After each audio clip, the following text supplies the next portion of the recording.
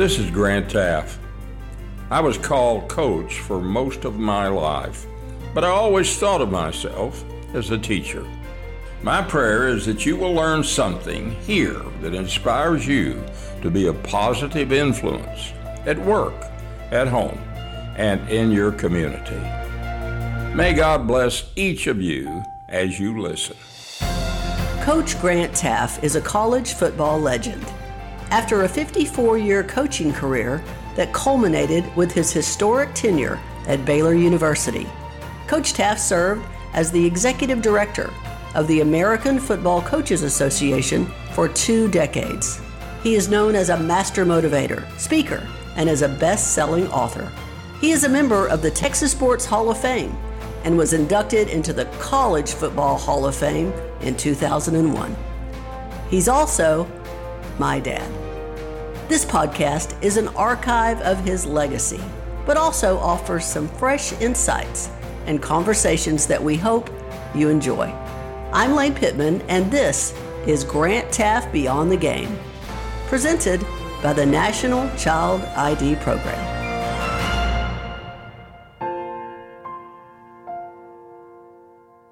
I'm sure a lot of Baylor fans were very excited after that first year, win 5 games.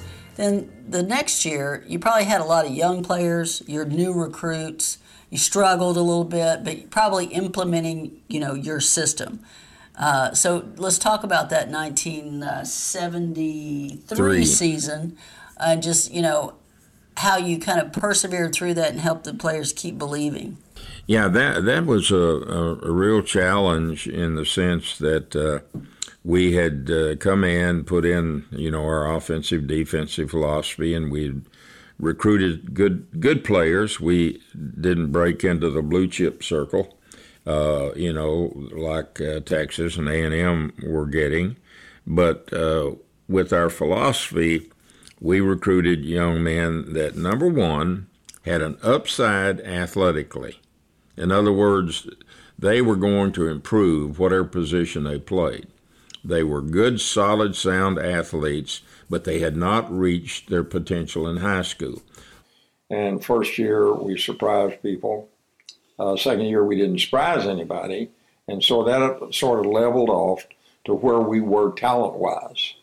We were not where others were as far as the overall talent.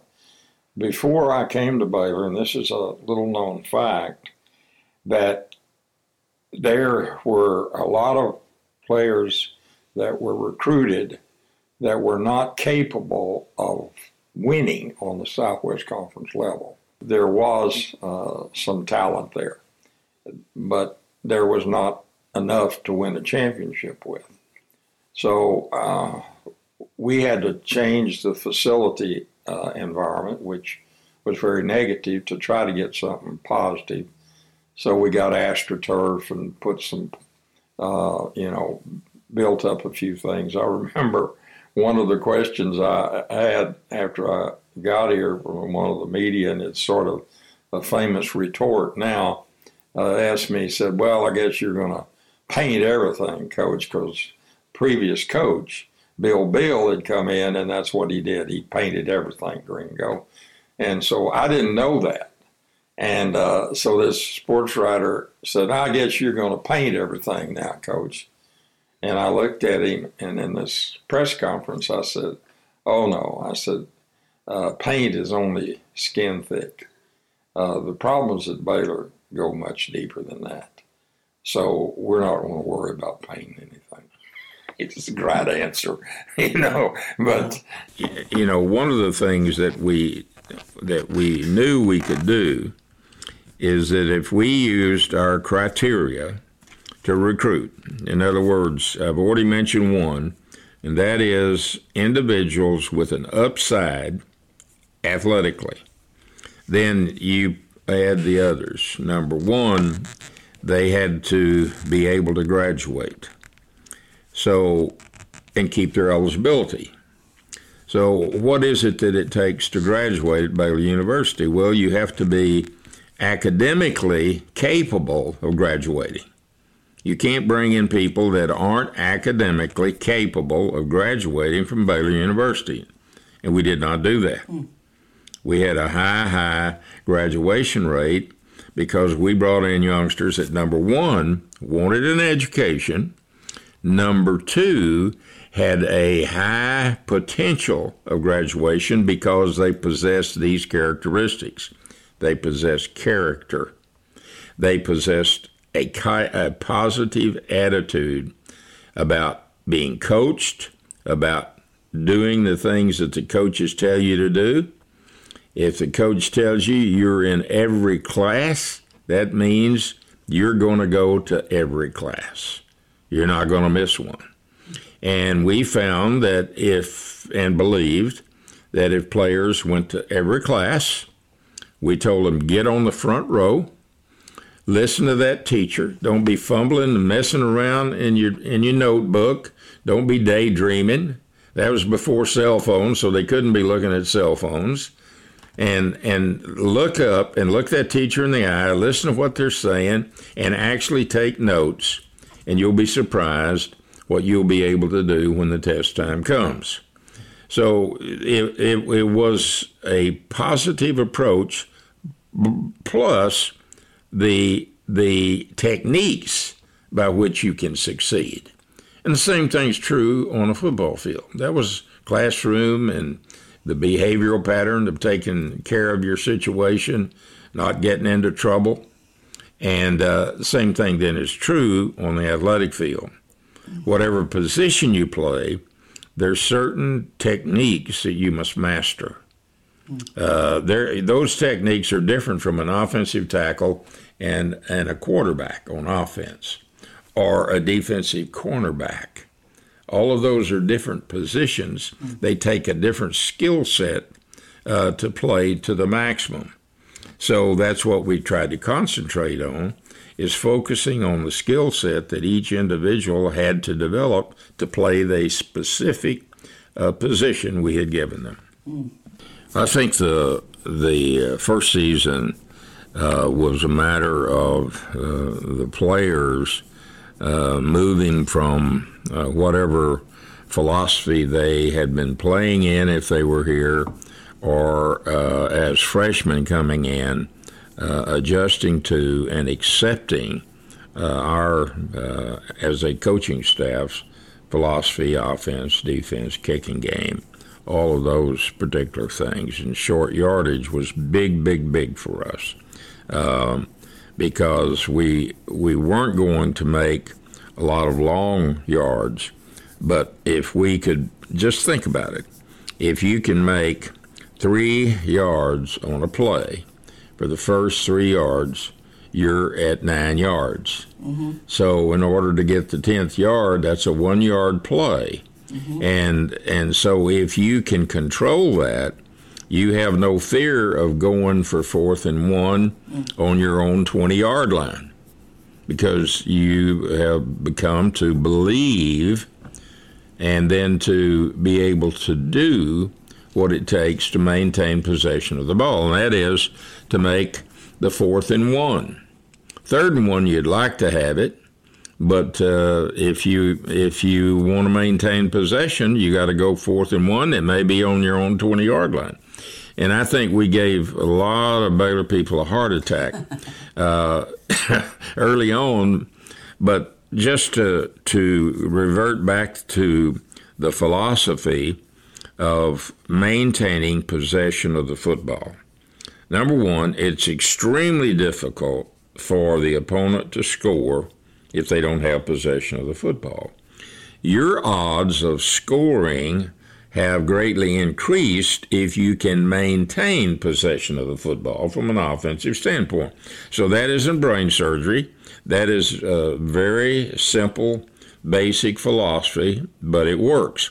In order to make it work, you have to have an offense and a defense can uphold what you're trying to do. And our offensive philosophy, to start out with, to try to get wins on the board, which Baylor hadn't had at that time, and to try to win football games and put us in the race for the championship, which Baylor hadn't been in many, many years.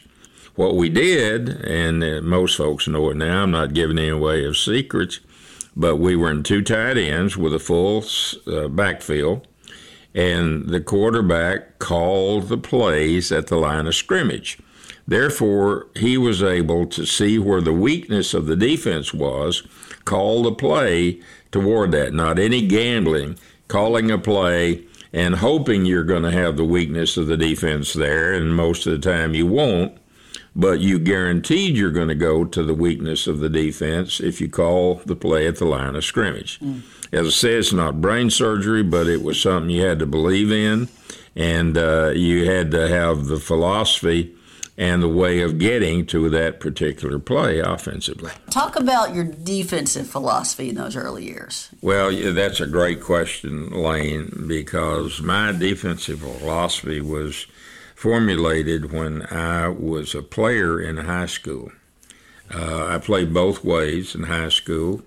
I was not very big, although I played offensive tackle, and I played defensive linebacker.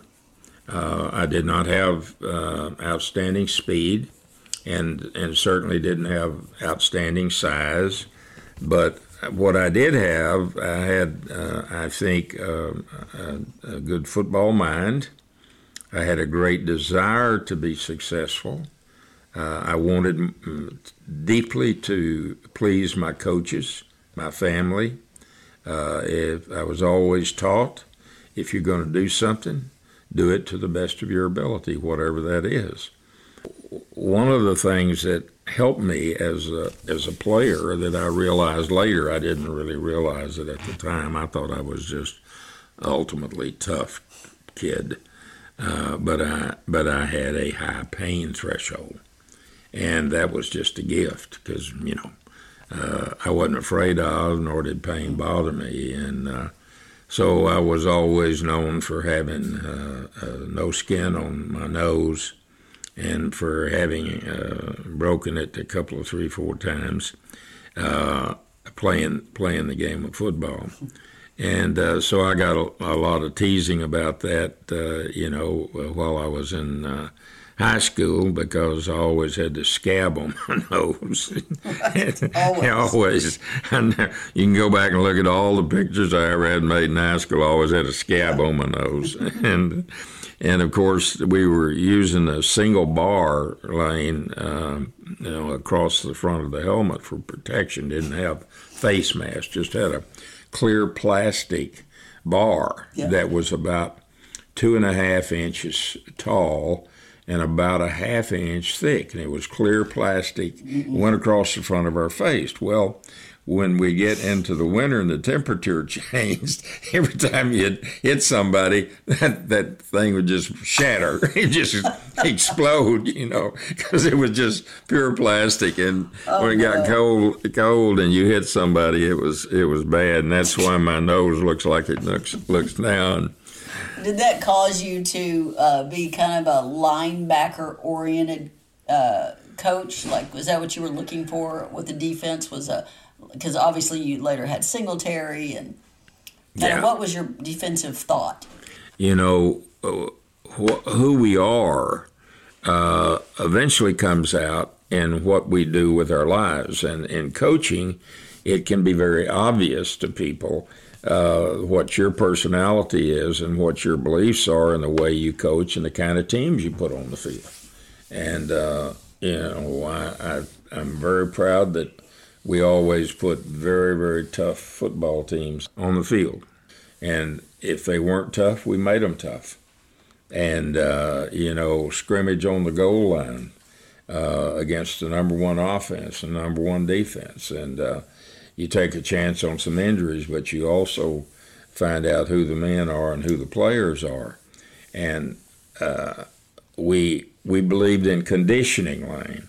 And my players could never, ever say that they lost a game because the other team had better conditioning. And I think that's what a coach needs to do.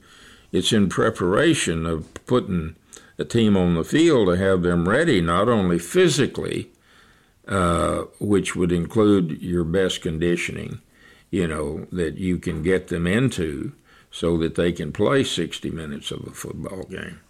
But it also includes their mindset, their obvious comfort with the plays that they're going to be involved in, whether it's on defense, offense, kicking game, all specialty teams. All of those have particular skills that have to be developed. A football player cannot go on the football field and just be one phase. He's got to be multifaceted in their athletic abilities. So next time we're going to talk about the I Believe season, 74. First championship in 50 years.